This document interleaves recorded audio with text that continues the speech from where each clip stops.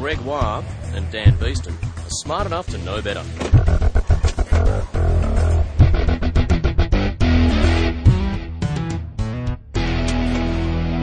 Welcome to episode 29 of Smart Enough to Know Better, a podcast of science, comedy, and ignorance.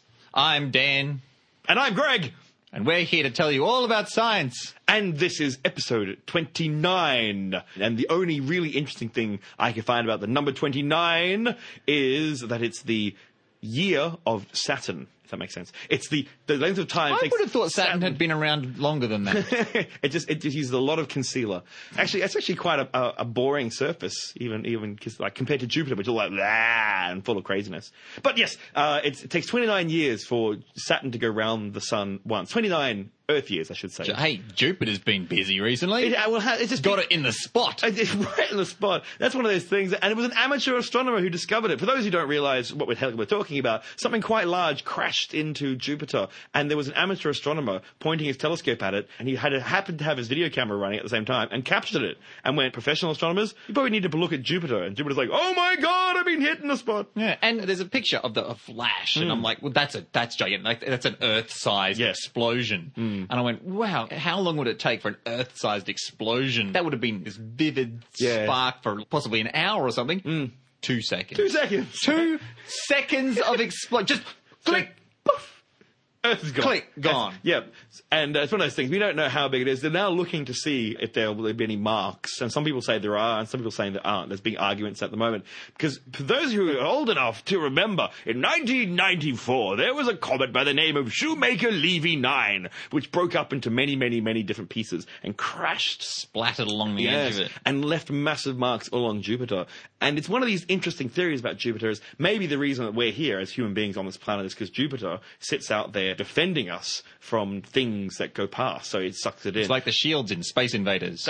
Exactly right. But the other theory is that actually Jupiter's a total bastard, and it keeps dragging things into the inner solar system. And the fact that we lost the dinosaurs and other things was because of Jupiter. We don't really know, do we? But surely it doesn't absorb. The sun would be a large gravitational influence. Well, yes. But things are cruising out in the outer solar system, and then Jupiter goes, hi! And it goes, whoop, I'm coming in! And then it zooms past Jupiter. But even then, the gravitational field of the sun would be... There's lots of things in orbit around the sun that aren't going towards the sun. As in, we're in orbit around the sun, we're not going towards the sun. Oh, so... Things are in orbit. Too close and it just sort of goes, whoa, and pulls it and changes the orbit. That's the thing. Look, I don't know. It's either a great protector or it's a great devastator, or maybe it's a bit of both. I used to think that if there was an explosion, like someone lit a match on Jupiter, because it's all hydrogen, that the whole thing would go up in big fireball. And why wouldn't it, Dan? Because you need 3 things for fire to happen. Very good. That's fuel, a spark, and oxygen. There's no oxygen up there. That's right. This took me. I actually asked an astronomer, a professional astronomer, this on Titan, Saturn's moon Titan, who he sent the Huygens probe that landed on Titan, and it's got seas of petrochemicals on the hydrocarbons down there, and methane atmosphere, and the rocks are made of ice. It's so cold that the ice, it's like water becomes like a rock. And I went, whoa, that's pretty bad. So but we have to be really careful if we go there. If we land a spaceship on there, then of course the jet will ignite the whole thing. And astronomer went, no, you need oxygen. And I knew it. If I'd said it to anyone else, I wouldn't have minded. But this is a professional astronomer who then gave me that look. Gave me that look of, oh, you're one of them. Oh, you're special. Podcast. How nice for you. Yes, that's right. Oh, science podcast. How good. Ignorance. What an interesting word for you. But it was fine. We learn. That's right. So you need 3 things for ignition. So everyone's learning. Maybe even you, the listener, are learning. Hey, our expo's coming up super soon. It's coming down on us like an avalanche of science and zombies. 7th of October. I think it's 10 o'clock in the morning. It starts at 10 o'clock in the morning, and we'll go until it's finished. There's a page on the website. You should go. Expose, it's called, or expose. We're going to run around the park. You can buy T-shirts. Ooh. I'm printing up brand new Smart Enough to Know Better T-shirts. We have new T-shirts, which will only be shown on that day. Yep. That's the first day they'll be shown. There's also some Crypto-Zoo shirts. Ooh, excellent, which have been shown for a while. There may, I haven't confirmed this yet, but there may be some soap, homemade soap, in the shape of Mogwais from Gremlins. Really? Yeah. Even I didn't know about this. Yeah. And the great thing is that the more that you use them, like as they wear down, inside it's all red soap and they bleed. as you wear the skin off them. That's good. Yeah. If you're wondering what we're going to be doing on that day, it'd be just nice to meet our listeners who can make it to Brisbane. That would be lovely to meet you. But we're going to be a zombie hunt. So bring your Nerf guns and bring your sense of adventure. And then we're going to go off and do some lawn bowls because we're old school. We're going to go down to the local bowls club. We're going to pay $10 for the barbecue and the barefoot bowls and have some couple of nice drinks. A few bevies. Yes. A few bevies. So please come along, October the 7th. And if you're wondering any information, get on to dan@smartenough.org or greg@smartenough.org or just check the webpage. We'll keep you informed.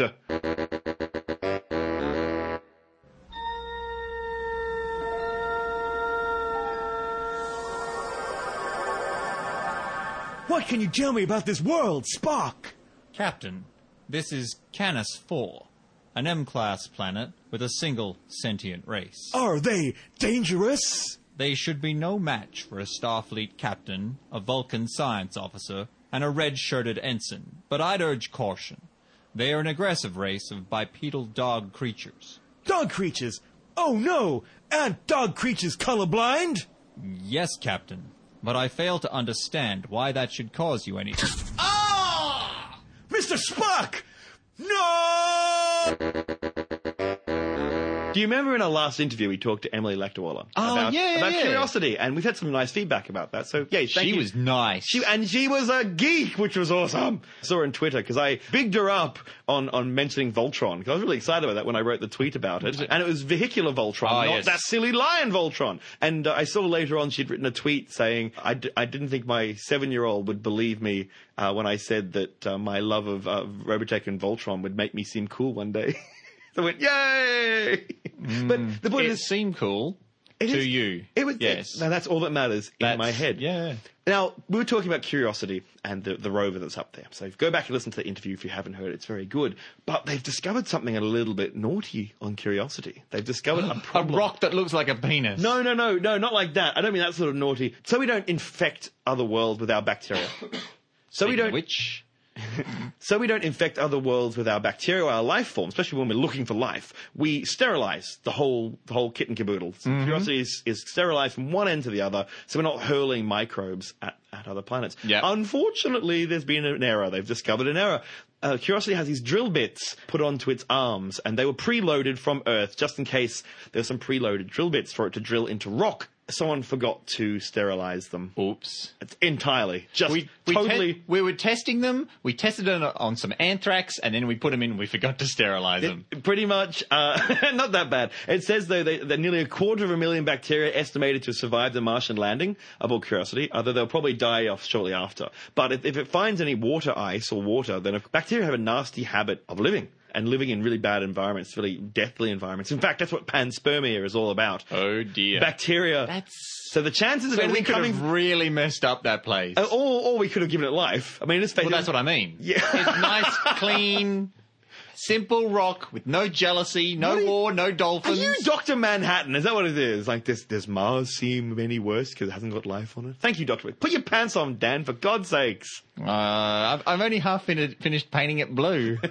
I just thought it was cold. I was wondering why Dan wasn't wearing any pants and was painting his crotch blue.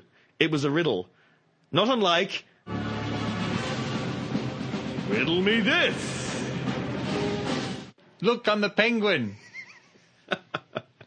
We had a lot of interest last time, but the first time and the last time. It was the first time and the last time we did it. Not the last time we did it ever, because this is the second time, which means it wasn't the last time, but it was the last time. Wait, is this the riddle? No, it's not the riddle. Because it's a hard one this week.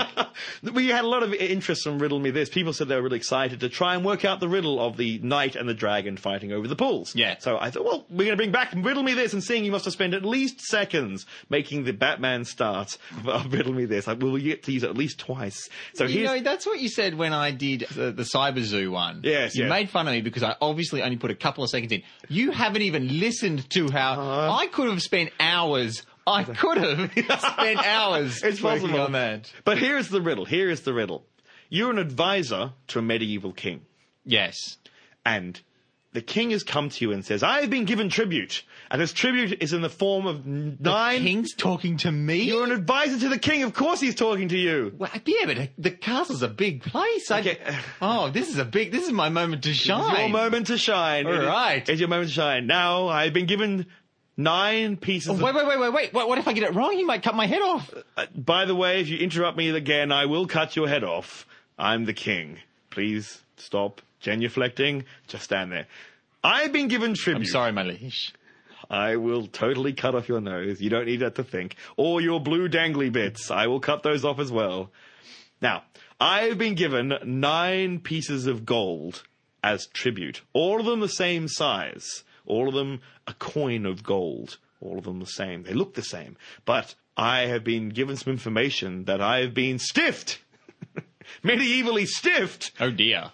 And one of these coins is actually made up of iron pyrites and is only slightly lighter than the gold and isn't worth anything at all. I refuse to be tricked, advisor. So you must use this scale to work out which one of these coins is lighter. You will only get the minimum number of times. In fact, I will give you a whole 100 florins divided by the number of times that you use the scale. So if you use it 10 times, you'll only get 10 florins. And if you can work it out in 1, you can get like get more 100 florins. This is very confusing. Yeah. There should be I'm going to do up a logarithmic scale to explain how much but the point work here, I should put in. That's right. To minimize the amount. The point here is there are 9 coins. Yep. And one of them is slightly, you can't measure it in your hand. You won't be able to feel the difference. But a scale, one of the old style scales, as in you put something on one side and you put something on the other side and you measure them out together. Yep. That's the sort of scale you have. How many measurements of weight would you have to do to categorically say which one was the slightly lighter coin? Oh, okay. Out of 9. Well, I'm going to ponder this for about the length of time of a duration of a podcast. But I don't think I'm going to need that much time because my friend Greg put this to me a couple of weeks ago and I did very well in it. You actually did, Dan. I was very excited. I gave this one to listeners to Dan because it was our first idea of maybe we should do Riddle Me This. And I threw it out there and Dan worked it out in shorter time than it's taken me to explain how short a time Dan took to work it out. So if you haven't got it yet... You're not as smart as me. It was pretty but impressive to watch, yes. You've got some time to think about it. So think about it. So 9 coins, 8 of them the same weight, one of them slightly less. You have a medieval scale. What's the minimum number of weighings you have to do to categorically prove which one is actually lighter? We'll get back to that answer at the end of the podcast.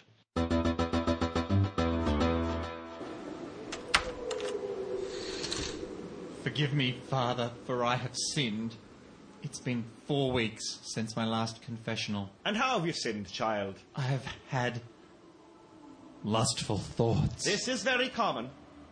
No, Father, but my lustful thoughts, they are for the Virgin Mary. What? It's true. I can't keep my mind off her. I'm infatuated. This is most... Her graceful neck, her untouched virginal skin. Yes, I understand. No need to continue. What can I do? Well, try to avoid dwelling on the target of your affection. Remove yourself from situations where you'll be reminded of it. Thank you, Father. And for your penance, do 1 Our Father and 10 Hail... Yes? Oh. Blessed art thou among women, and blessed is the fruit of thy womb. Jesus, Holy Mary, Mother of God! You have a little bit of a pet interest, some might say, in space. Space! Now, where is space exactly? Well, oh, goodness me.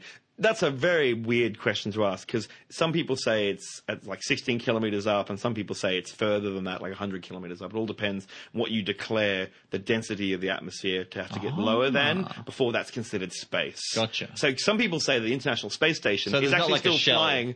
Pardon? There's not like a shell Well, no. across the top of the atmosphere. No, because the International Space Station, it's flying in what most people would consider space. If you jumped out from the International Space Station, your blood would boil. It would be bad news for you. You would sky. But it still is ploughing through enough atmosphere that it has to have its altitude corrected. So it has to do burns to lift it back into space. It's dropping down because it hits the atmosphere. Now, that's interesting to me. That means if we don't keep sending rockets up there to refuel it, the damn thing will fall out of the sky. Yeah, that's not good. No, it's not good. But it's actually very low. So it's not in orbit.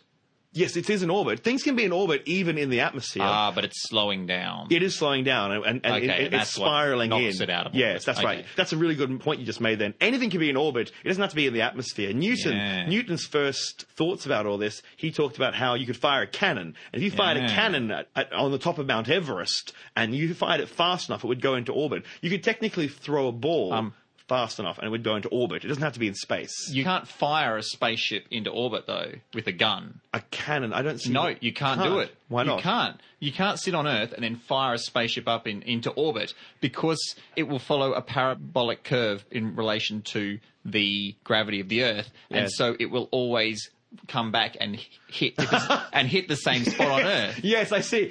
So you'd have to raise up a platform, fire the spaceship, then lower the platform. And then, I see what you're saying there. Once it goes into orbit, it'll strike the same point. Yeah, so you've got to get above the atmosphere so it doesn't slow it down. Yes. And then fire it. And then it could be in orbit if it went fast enough. That means that if you want something to go into orbit, it has to correct once it gets up there. Yes. It has to correct its course so that it's not going to fall, so it's not going to go right out and then come back and the distance, back the into distance Earth. it goes, the distance it drops down is exactly the same distance as the curve of the Earth. Yeah, that's what an orbit is. Yeah, I can see what you're saying there. Okay, sure, but that's not what I'm talking about. Oh, right. Sorry. Yeah. No, we just tangent. I did discover that while I was researching animals in space. Oh, cute. Do you know what the first animal into space was? Was it a dog? No, It was not a dog. Fruit flies. Really? Fruit flies. I don't know that. It was sent up on a V2 rocket. Oh, I see. Excellent. Thank you, Nazis. Oh, goodness, why did they say that? But a dog did go up quite quickly. Laika? No. That was no. That wasn't the first one? No. That was the third dog in space. Which surprised the hell out of me. It surprises me too. Yes, there you go. The second animal into space was a monkey. Oh. Which went up on a V2 rocket. Assuming it didn't survive. No. No. And that starts us on a long story of a monkey I like to call Albert. Oh. Because that's what he was called. Oh. Now, Albert 1 didn't make it into space. Albert 1. This doesn't bode well for the Alberts. No. Albert 1 did not make it into space, but he did make it into monkey heaven. Oh. He didn't go up far enough, and then he came down fast enough. Albert 2 was on a V2 rocket, got into space, yes, and I believe asphyxiated. As space will do. Yes, space will do that. Then the Russians sent up 2 dogs. Yay! Saigon and Desk. Damn you, autocorrect! Desk. It's some other Russian name. Desk. Good old desk and chair. Go. You just edit that in. Just put in the word now. The name of the dog is Dezik. Laika went up on Sputnik 2. First dog in orbit. Oh, I see. So that's what it is. Yeah. So a bunch of animals went up into space before they went into orbit. And then after that, there were 10 other dogs that went up into space. Can I just point out, just for the pedants in our audience, we should really say the animals sent in space by humans. What? Why? Well, because not that they're particularly animals, I must admit, but first living things, but because there's a whole concept we think we found evidence of microbes from Mars. Okay, those are not animals. Well, they're still living things. Sure, they're living things. Yeah, I'm not talking about plants. They're micro animals. That's not how this Okay, works. fine. But you bring up a good point. A big volcano or the moon hitting the planet or something could have tossed up some lizards or something into space. Maybe bits of dinosaur got blasted into space. That really though, was anything strong enough to blast stuff into space? All the time. Yeah. I suppose that. Yes. Yeah. The Yucatan Peninsula. Yes. The Yucatan Peninsula that would have tossed a fair bit of stuff into orbit. the end of the dinosaurs. That impact was huge. Was a world altering event. Yeah, definitely would have. In fact, it would have thrown megatons of material into space. Yeah. Just endless amounts of. No, it's not. All right. Yeah. Okay. So man putting... Okay, good. We're wading through the pedantry to find the truth. Yes. That's how science learns. Now, there were some mice sent up into space. By Douglas Adams. There were some squirrel monkeys. A cynomolgus monkey. Some rhesus monkeys. There was Yorick, also called Albert Six, along with 11 mouse crewmates, became the first animals to survive rocket flight. Hooray! 1951. Then they landed in the desert, and the door didn't open, and they died of overheating. Oh. Abel was a rhesus monkey who was the first to survive the entire thing. Was hit by a bus. Well, they had to remove... he had electrodes to study him. And he died undergoing surgery to remove one of the electrodes. There were some mice that went up, but the cage had sharp edges on it. Mm-hmm. Oh, God. No, it's all good. Oh. They knew that the sharp edges on the cage would be a problem, and so they painted it with like this thick black paint called Krylon paint. Oh, good. Unfortunately, they preferred the Krylon paint to the formula, the mouse formula that they were given. And they ate the paint instead and overdosed. Oh, nice. There was a pig-tailed macaque monkey? Macaque? Macaque? I think it's macaque. Okay. Spiders, been into space. Good. Spiders went into that one that exploded on re-entry. The Challenger? No, on re-entry. The Which one? The other one. No. We're Columbia in this Challenger. Columbia, that's the one. Oh, okay, right. Yes, Columbia had spiders on board. Yes. Oh, okay, yes. As part of the experiments. And now, if I remember correctly, the webs that these spiders made were slightly thinner. Is what they discovered. So spiders did not care about living in zero G. No, they were fine. That's great. That's what we need. Spiders are just already terrifying buggers of things anyway. We don't really need them going into space. No. I saw in Tintin, the one about the island de Mysterious. Yes. Mysterious island. In that they talk about, the great spider is coming! The great spider is coming! And Tintin looked through the telescope and saw a giant spider on the head of the comet. Where this is going. And then he discovered the spider, or spoilers for Tintin. It was actually on the lens. Yeah. And that, as a kid, that was really exciting. And now that I own a telescope, it's total rubbish. You can't see what's on the lens, your focal length. It's all wrong. You can't see. You can run your hand in front of the telescope and it makes jack crap. It lowers a little bit of your light. If you do it, put it right in front, yes. So this is your justification for screaming like a girl when you did see a giant space spider. Well, yes. When did I do that? He must have blocked it out. What else has been into space? Turtles? Oh. Have been into space? Yeah, they were, Terry Pratchett sent those up. Yeah. It's turtles all the way down. Wine flies, mealworms, jellyfish, amoeba. We're just throwing crap up there now. Yeah. Hey, tortoises. Animals that annoyed the President of the United States of America. Tortoises, rats, insects, quail eggs, fish, and tadpoles. Now, the funny thing with fish and tadpoles is that they've got no frame of reference to swim straight. They obviously use gravity as the up. Right. And so they swim in figure eights because they get confused. They have no idea where they're going. Yeah. Oh, poor things. Newts, frogs, ants, earthworms. There's a menagerie up there. Well, bits of a menagerie. A tortoise. Oh, and this is my favourite. A cat. Oh. The French sent a cat up. Yes, of course they did. We're going to link a video the cat of the cat in space. I have not seen anything as funny since... If you've ever seen that footage of a cat going into the automatic pet washer, oh, geez, I just watch that once a week.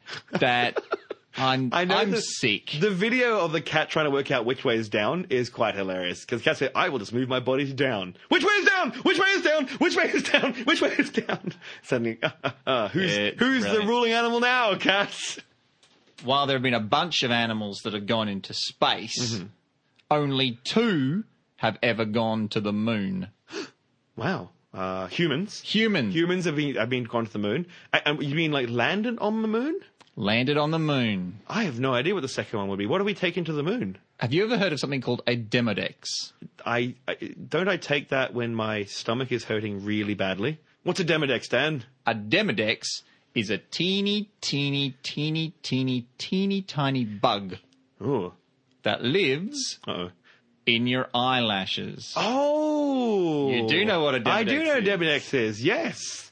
Yes. Oh, there you go. So, right. And they don't have bums, and they fill up with poo, and then they die. It is a mite. It is a mite. A mite. So it's got 8 legs, I assume we've taken quite a bit of flora and fauna up then, because our bodies, like in my body, there's at least 2 or 3 kilograms of flora and fauna. Plenty of stuff in there. There's all sorts of biology in there, bacteria and such, but only one parasite that we are pretty sure would have been on any of the astronauts. 80% of people on planet Earth have Demodex crawling around in their eyelashes. They're making love on your face right now. Yeah. Sweet dreams. Feeling itchy. Now, there are a bunch of other parasites, but generally astronauts are pretty clean. I get the feeling that they have to be sterilised quite considerably. You don't want them sort of carrying weird things. They would have had all sorts of chemical purging and terrifying things put on them. They would have at least checked that they didn't have tapeworm. Yeah, let's just say that. That's right. Neil, you're looking very skinny. But alas, out of that entire list, no pigs in space. Oh, not yet. We can have dream, Dan. We can dream. Shall we yell the old Muppets singing together? Ready? 1, 2, 3. Pig! Waka waka. Oh, wait, sorry, what? No, that's the bear. Oh, now this is an interesting one. This is from a listener called Steve. Mm-hmm. Now, nepotism alert. I am in some ways related to my brother. But he still asks a very pertinent question. He does. What are you doing in my room? When will you give back my $20? That's my wife, you bastard. That sort of stuff. I have a key, so it's like an invitation to come into his room at night. At any rate, he asked the question, where does heartache come from? Why does it feel like it's in the chest? Because when we're sad, it's our brain doing all the sad stuff. It's all chemicals in the brain. That's where the emotions are happening. No, I saw that on the forum. It was a good question. I didn't answer it because I was actually going to bring it up in the podcast. So well done, Dan. But I have a problem with that question. That, to me, is a very modern version of love, as in heartache and love and in the heart. Because it wasn't originally. Back in the Roman times, it was the stomach was the seat of emotion. You felt things in your stomach. So I'm pretty certain that Romanstein, Stevius, would have said, oh, I love her so much, she hates me and my stomach hurts. It's only because only my guess, is that he feels it in his heart because he thinks he should feel it in his heart. And if he was Roman, he would feel it in his stomach. That was always my take on that. Or his nose. Romans have a lot of... They did have, it's like you'd ski off it. I had a bit of a Roman nose thing going on. It's Roman all over my face. Is that the old joke? That's the joke. That's the joke. Well done, Dan. Thank you very much. I'm here all week. Well, one thing is emotional pain and physical pain. The brain can't tell the difference most of the time. Brain. The brain cannot figure it out. So that makes sense to me because let's face it, this is become a little bit matrixy here, but your brain has no idea what it's experiencing. We know nowadays that things are outside of our body, and that's our theory. Well, we theorize this. Like the soul? No.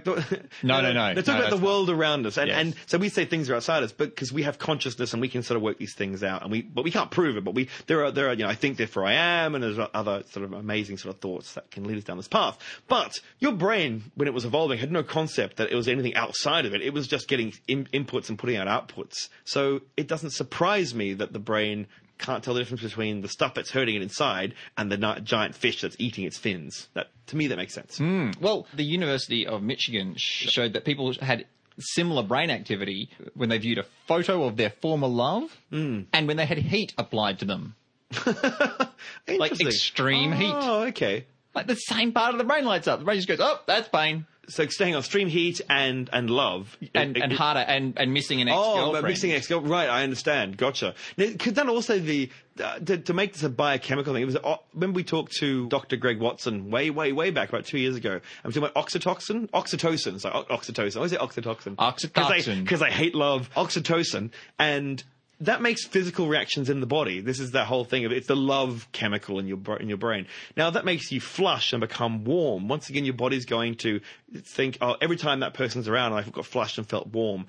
That's the physical sensation. Once again, a thought led to a physical reaction. It doesn't surprise me that when you then see that same person again, your body sends up, goes, that's that person, and you send out a signal, but your conscious mind goes, who I can no longer touch. And you go, oh. Yeah, well, a lot of the things that your body tells you to do when you find someone that you love are the same things that it does when you lose someone who you love. And it's only your consciousness that decodes and tries to figure out what it's feeling. Yes. It goes, oh, I've got this feeling inside my chest, and I've met someone new. oh, I must be falling in love, and they're wonderful. Almost the same feeling happening in there. Heart going faster, digestive system acting up. Yes. When they've gone, you go, oh, God, I miss them so much. But there's an even better reason, which I'll get to in a moment. Okay. At the University in California, they did a study, and it indicated that a variation of the mu opioid Right. receptor gene, OPRM1, often associated with physical pain, is related to how much social pain a person feels in response to social rejection. So some people are pre-wired to feel physical pain when they are rejected in any way socially. So when a writer says her rejection hit me like a physical blow, that's actually quite true. To some people. To some people, yes. So, not like me. I'm a stony-hearted bastard. Which is really weird. That's interesting. So, The feelings of rejection actually light up the fight or flight response doesn't everything? in a human. Oh, yeah.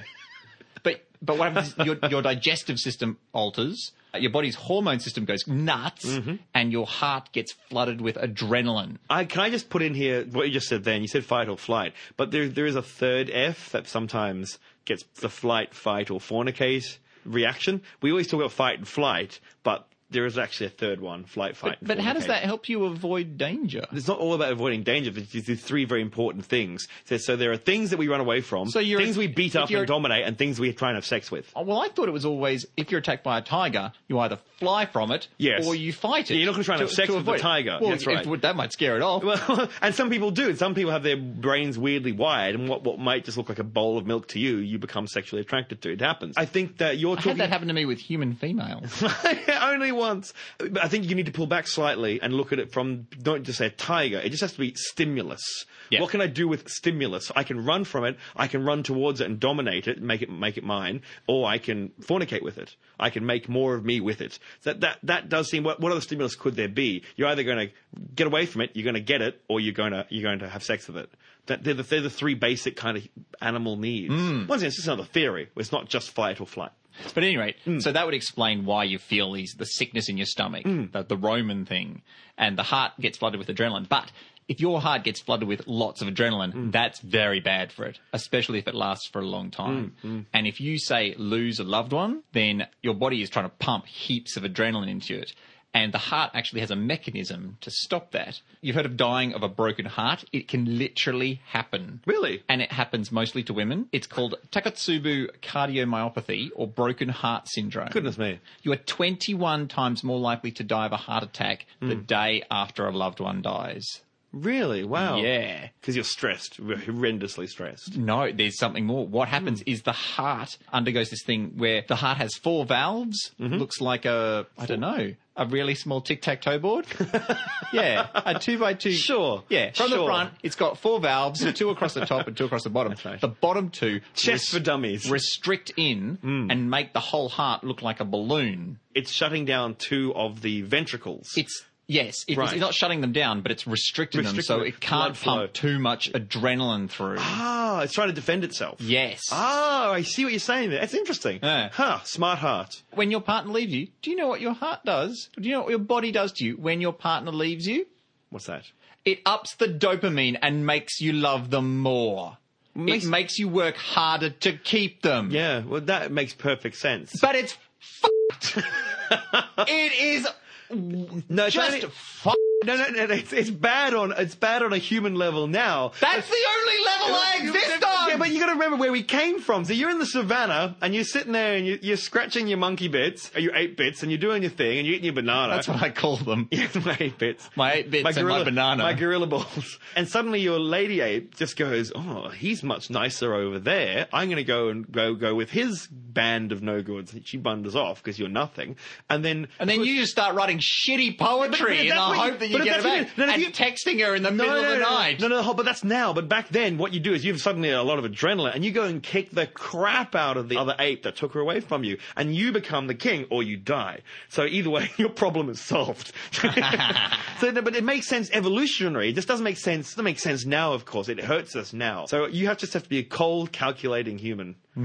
That's what you have to do. Stop caring, Dan. Leave the caring to experts. But you know how long it is, though? It's not a short period of time. It's a year. Oh, my goodness. A year. Stress they've done with giving someone a $1 million windfall or, shooting their spouse kind of thing. Both of them are very good and very bad, which we've talked about in the podcast before. It's about a year. It takes a year to go right back to your base level, no matter if it was really, really good or really, really bad. So that's why people have a long time. People go, get over it. Sorry, biochemically, you're just not. And also, it doesn't help that the brain is really, really good at remembering what makes it feel good. So it's a habit. Being touched by another ape.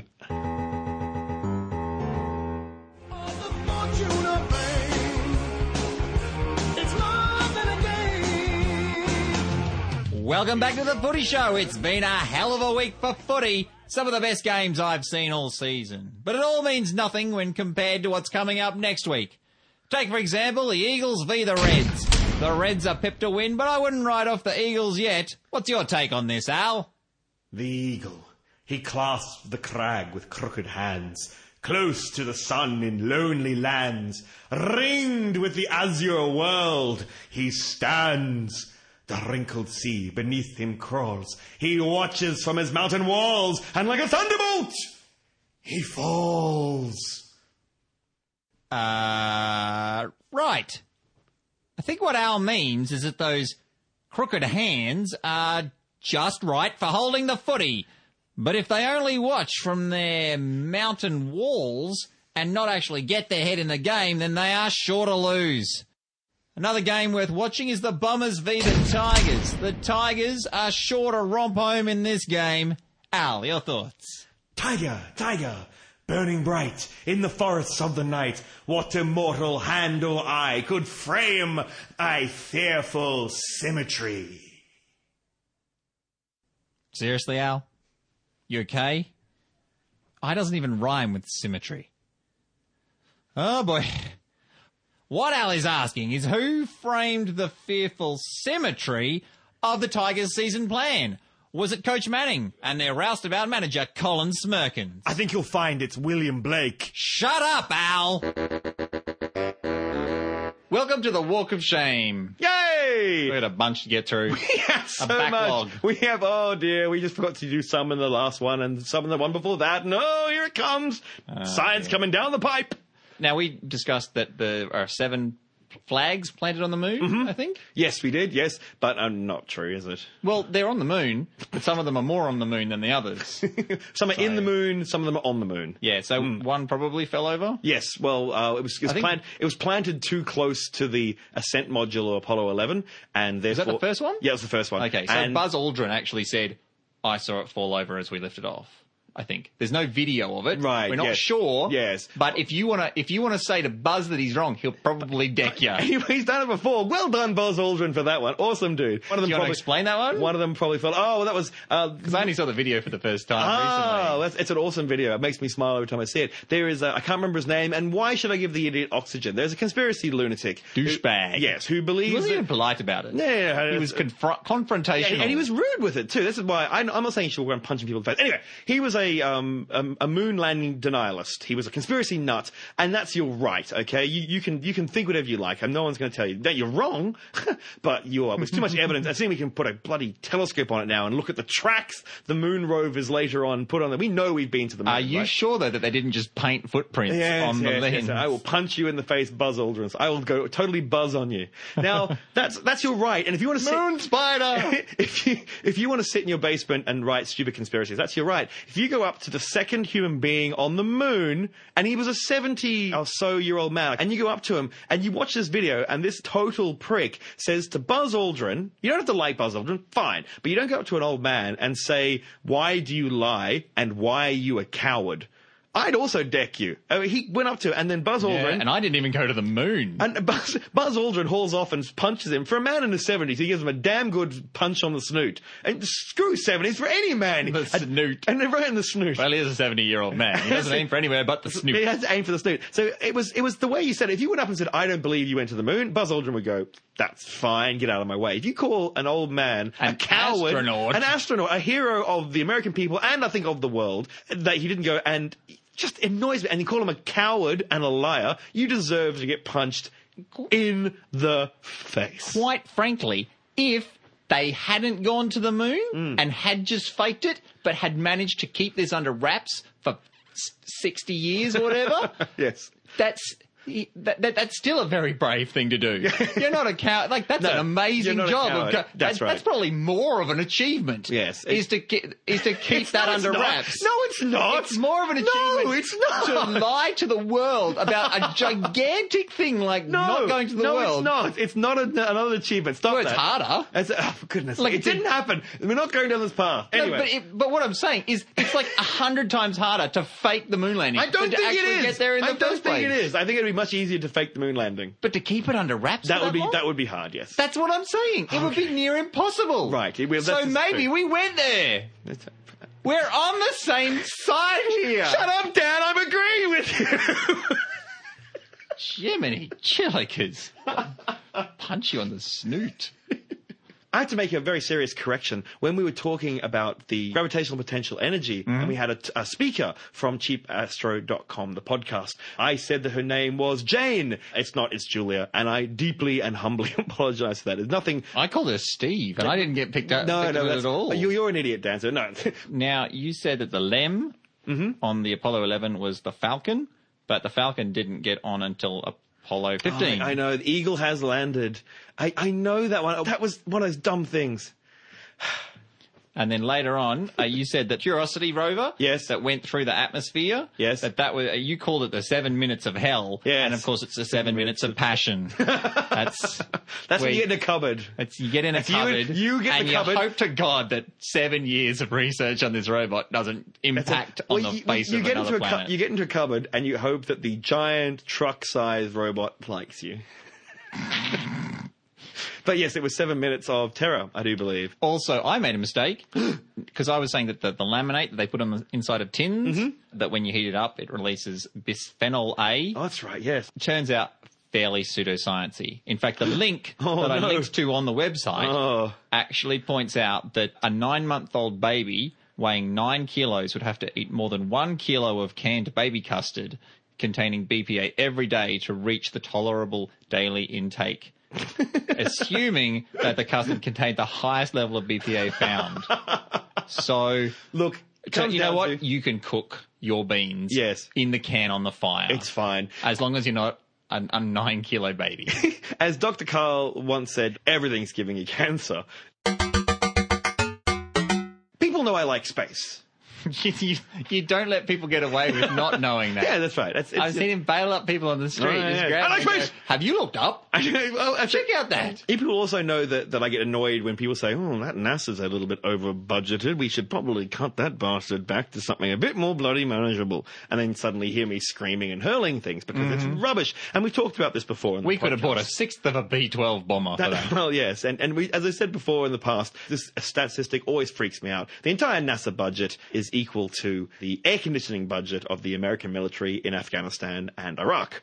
So that's just the air conditioning. I'm not saying soldiers should get hot, but NASA's also very important too. Well, hot soldiers probably couldn't do a very good job. Well, especially... You want them to have something to come back to. Well, yes. What? Imagine if you were just stuck in a tent and it's like 49... I've been in the heat in Abu Dhabi when it was 49 degrees and it was awful. Yes, I I know. wanted someone to shoot me. That is not how you want your soldiers to be. You want your soldiers to be like, let's kill all of these terrorists or mercenaries, enemy combatants. There you go. Get back to that nice, cool tent, ASAP. Right, yes. What's happening on Mars? Don't care. I just want to point out this was in the Popular Science magazine, Australian Popular Science magazine. It was sent to me to have a look at. And of course it's going to get me really, really angry. And it's talking about the Hubble telescope.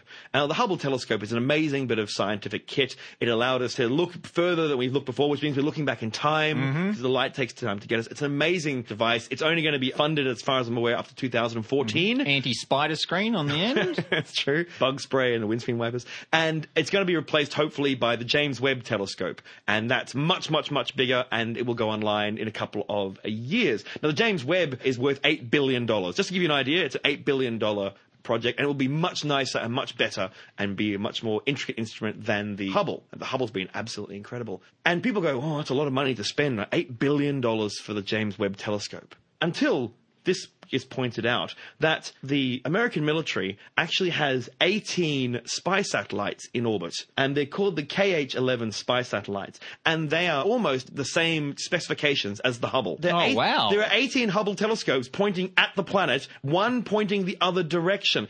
Each one of the... On the planet, there are lots of very dangerous human beings who can kill us. There's nothing in space that can kill us, Greg. Yeah, obviously so. We don't have to worry about anything out there. Each one of these KH-11s is worth $4.2 billion. Wow. That's a lot of money. And what's even more annoying than this, according to this article, the military has gone, we've got 18 up there, we've got 2 mothballed, we're going to give those to NASA. They're just handing over 2 Hubble telescopes to NASA. Oh, they don't need to send a new one up then, do they? No, the James Webb will be much better. Just, you don't need double. That's but not, what are they that's not the point either. They're just going to take pretty pictures of the Horsehead Nebula again. I will paint you blue and cut you.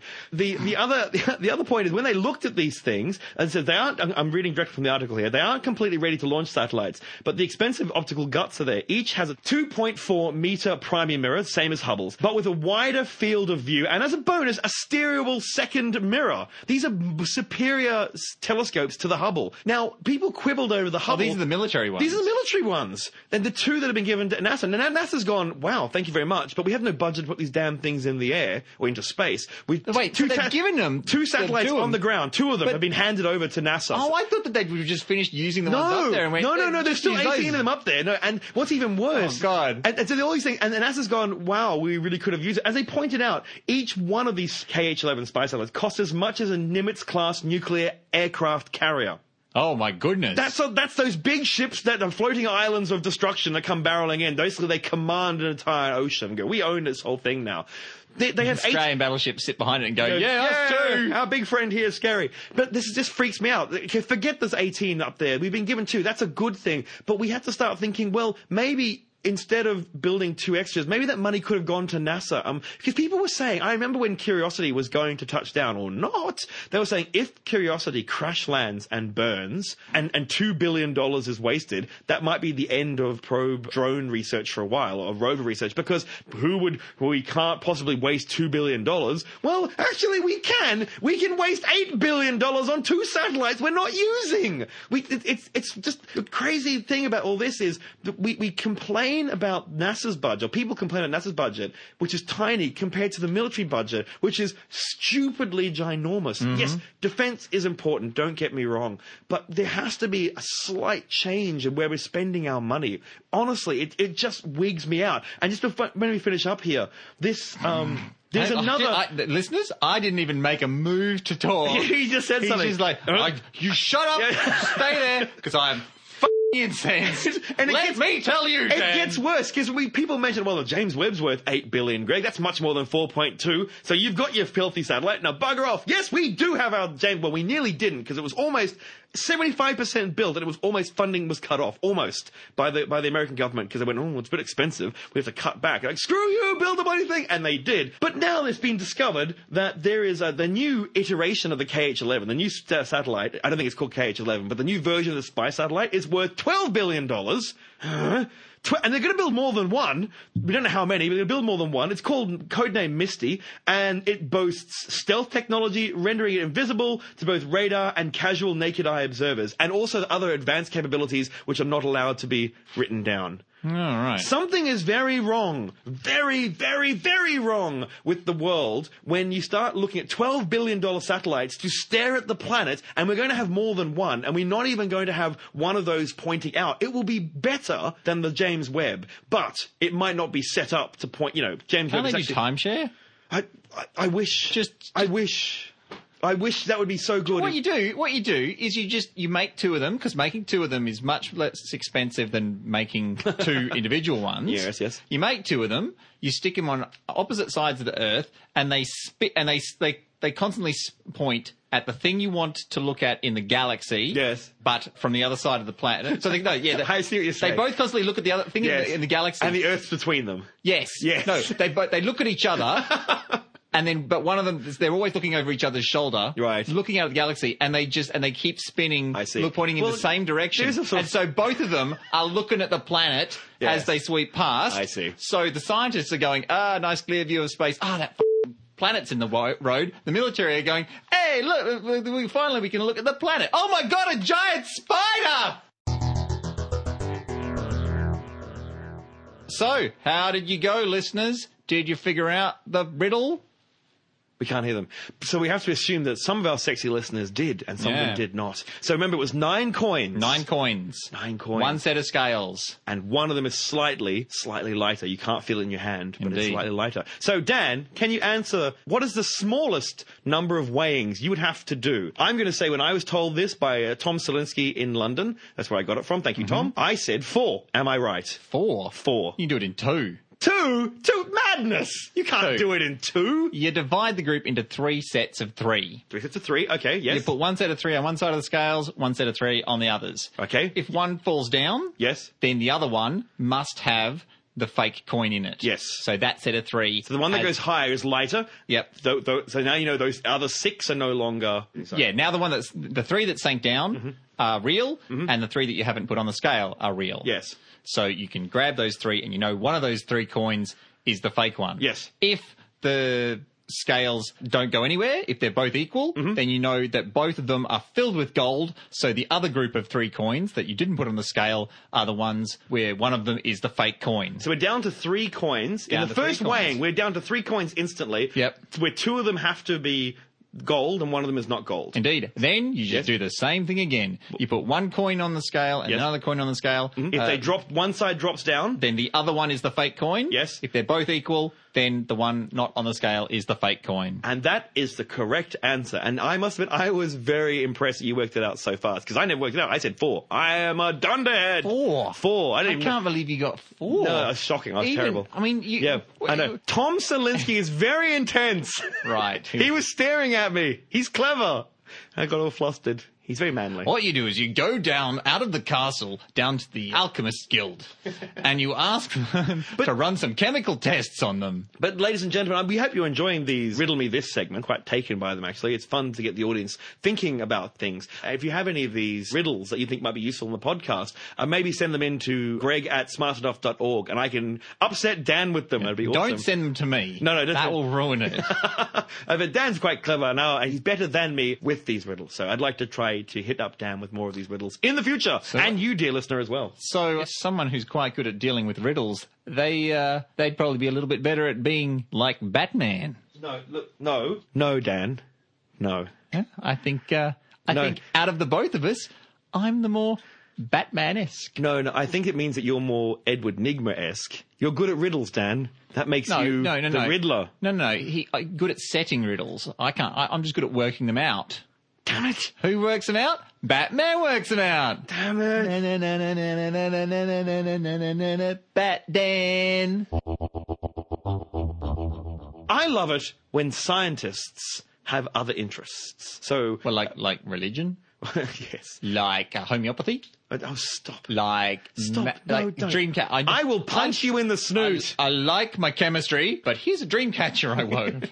But Richard Feynman, who's one of my favourite scientists, he was really into bongos and drinking and hanging out in girly bars. But he was a bit of a dude. And the whole idea of scientists like, I'm a scientist, is really, really irritating for me. And you'd rather that they were drunks. Well, as long as they're people. Scientists are people. Such as the NASA lads, or when the landing of Curiosity, the guy with the stars shaved into his head with his mohawk. So he had a mohawk. So everyone's kind of going, scientists have white coats. And there's this young man with a really cool haircut and a star. And everyone's like, who the heck is that cool dude? And that's what we need. Science needs to be, it's a human endeavor. Humans do science because it's important. So I really like this song that I found because he's a very, very clever man and he's singing about the Higgs boson. And I'm really impressed with this song. And I hope you are too. There's a collider under Geneva, reaching new energies that we've never achieved before. Finally, we can see with this machine a brand new data peak at 125 GeV. See how gluons and vector bosons fuse, muons and gamma rays emerge from something new. There's a collider under Geneva, making one particle that we've never seen before. A complex scalar elusive boson escape detection by the Lepin Tevatron. The complex scalar, what is its purpose? It's got me thinking we could have had a model without a scalar free. But symmetry requires no mass, so we break it with the Higgs. Baby, I have a theory to be told. Standard model used to discover our quantum world. SU3, U1, SU2's our gauge. Make a transform and the equation shouldn't change. The particles then must all be massless, 'cause mass terms vary under gauge transformation. The one solution is spontaneous symmetry breaking. We could have had a model without a scalar free. But symmetry requires no mass, so we break it with the Higgs. Could have had a model without a scalar free. But symmetry requires no mass, so we break it with the Higgs field. Roll your vacuum to minimal potential. Break your SU2 down to massless mode. Into mass terms of gauge bosons they go.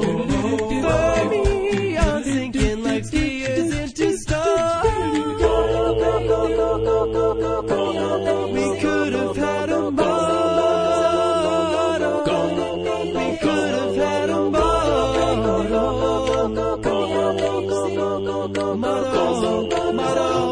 Model. We could have had a model without a scalar free. But symmetry requires no mass, so we break it with the Higgs. Could have had a model without a scalar free. But symmetry requires no mass, so we break it, we break it, we break it, we break it. Higgs. This is my first video, so I'm still figuring out what this thing is. Wow. Wow. All just The whole thing was done by one man. one guy. Yeah. He can sing. Yes. He knows science. And I'm saying I'm kind of up on what he was singing about there. Like, I know about the Higgs boson. I can talk about it on a very layman's term, maybe slightly above layman, but you know what I mean. Like, and I'm if you go and look at those lyrics, if you understand everything he said, I actually understood more of Informer by MC Snow than I did of that one. yeah, But he's able to write a song. yes, He's beatboxing. yes, That is his first video that he's ever done. And he's done it in his backyard using iMovie on a Mac. In the old days, that had to be done with a Dell. Now, people don't get the joke. Well, it would have been better if you laughed, but you don't. Oh, I thought you were waiting for the end. No. For the what? I thought you were. I didn't. I wanted you to burst out in this huge laughter, but unfortunately, it was more of this rider. I see what you did there. But at least some of the audience is out there they're laughing and Because laughing. It's Rolling in the and Deep. laughing. It's Rolling in the Deep by Adele. It's a parody. It's amazing. Its name's Tim Blaine, and he's Acapella Science. Look up Acapella Science on YouTube. I've been all the way through that song. Like about 12 seconds into that song, I came up with that joke, and all the entire time I'm figuring out how to word it, how to make it the best joke ever, and then you. It was very clever. Dan, it's not about you, it's about this very clever man. And in fact, he's a physicist and he can do music, and it's quite impressive indeed. He's a physicist? He's a physicist, a physics student. You don't write a song like that and not You didn't just go to Wikipedia? No, that is way beyond just random knowledge. It's impressive. But definitely go and check it out on YouTube, check out the links, and support his YouTube channel, because it is pretty impressive that he can do all of that with his mouth! I'm Dan at smartenough.org. And I'm Greg at smartenough.org. And this has been episode 29 of Smart Enough to Know Better. If you would like to have a chat with other like-minded people, get onto the website and go into the forums where people are still talking occasionally. It's pretty cool. Sometimes they're not bots. Yeah. Get onto Twitter. We're SE2KB. We certainly are. And, of course, we should point out that Facebook. Like us on Facebook. Like us, and also, we occasionally say this, I'm going to say it again, go onto iTunes, rate our podcast, and write a little review. The only reason we get found by people on iTunes is if people can see us. And why would they pick us when we're awesome, but they don't know that because we're buried deep under dross! So therefore, give us a little review, and that will push us further up the rankings, and that will be very useful to us, and we would thank you by going down and bending on one knee and just waving your hands around your head. Feel free to retweet us, too. Yes. If you just go, hey, I listen to this podcast and it's hilarious. That's right. Some people already do. Thank you very much. So we were actually on a podcast, Science on Top, a Melbourne-based podcast, and Ed and Lucas were very nice to us, and they actually asked us to be co-hosts or cohorts. Yeah, experts is not the right word either. But we were on Science on Top, episode 71. Go and listen to us. They said we were the most surreal guests they've ever had, and I wasn't even on my game. Now, this podcast is coming out 3 weeks before the Smart Enough Expo. Mm-hmm. There will be no more podcasts reminding you that it's on. So make sure that you're on the Twitter and the Facebooks to be reminded, or put it in your calendar. Sunday, the 7th of October, 10 a.m. in the morning, Yeronga Park. Check the website for more details. Bring along $10 to have a nice lunch and do barefoot bowls in the afternoon, and then a little bit extra if you want to drink alcohol or soft drinks. But it doesn't cost anything to come to the expo, by the way. Free expo. We're not taking any money from this. We just want to see your beautiful faces. And hopefully just make it all back on T-shirts.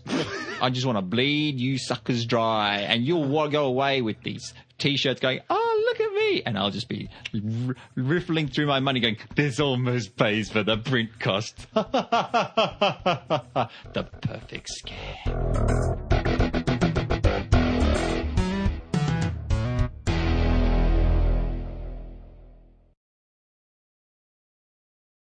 You do it really big today. It's really odd. My brain's going, Dan's huge. Is he very big and far away, or is he just slightly big and close up? It's that time of month. I'm bloating. Vertical bloating. I'm bloating on the soles of my feet. It's like walking on custard. Oh, blood custard. Yeah, I've never bought like a brand new state-of-the-art phone before, okay. and finally I'm just like, I love this one so much. I'm getting a good one with a proper camera and a compass and a protractor and a pull-out tape. Yeah, you can measure distances. I still got to shovel coal into this one. And the more I read about it, it's incremental. And there's nothing wrong. They're big increments, don't get me wrong. And I'm 3 increments behind. You are. That's an excrement, I think. As people do, bitching about it online, I was reading, and I was thinking, what do you want? It's a phone that's also a computer. It's the internet in your pocket, for God's sake. That's the thing. All of human knowledge. It's right there all the time. It's what's his name? The guy who told everyone to Hawking. No, the guy Stephen Hawking. No. The guy who told everyone to pay $5 for his comedy, and he got rid of Stephen Hawking. C.K. Lewis. C.K. Lewis. Thank you. Louis C.K. Louis C.K. That's what I've seen. C.K. Lewis is an underpant. And or maybe the guy who wrote Narnia.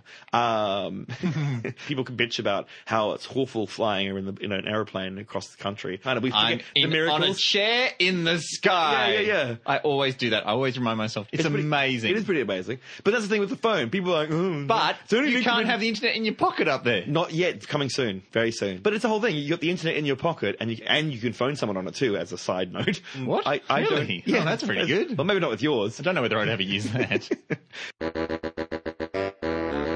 I've just got a hotkey for emails. Like, just Control-Alt-F. And then, boom, an entire email just full of swear words. And then post. You are click A, B, C, or D. It's like Mad Libs, but fucking incensed libs. Because I read about the Demodex. Yes. So I was just reading up on them. going, I know what those are. I need to know more about them. Oh, I need to know less about them. Hang on, we probably should actually say exactly which one we're in.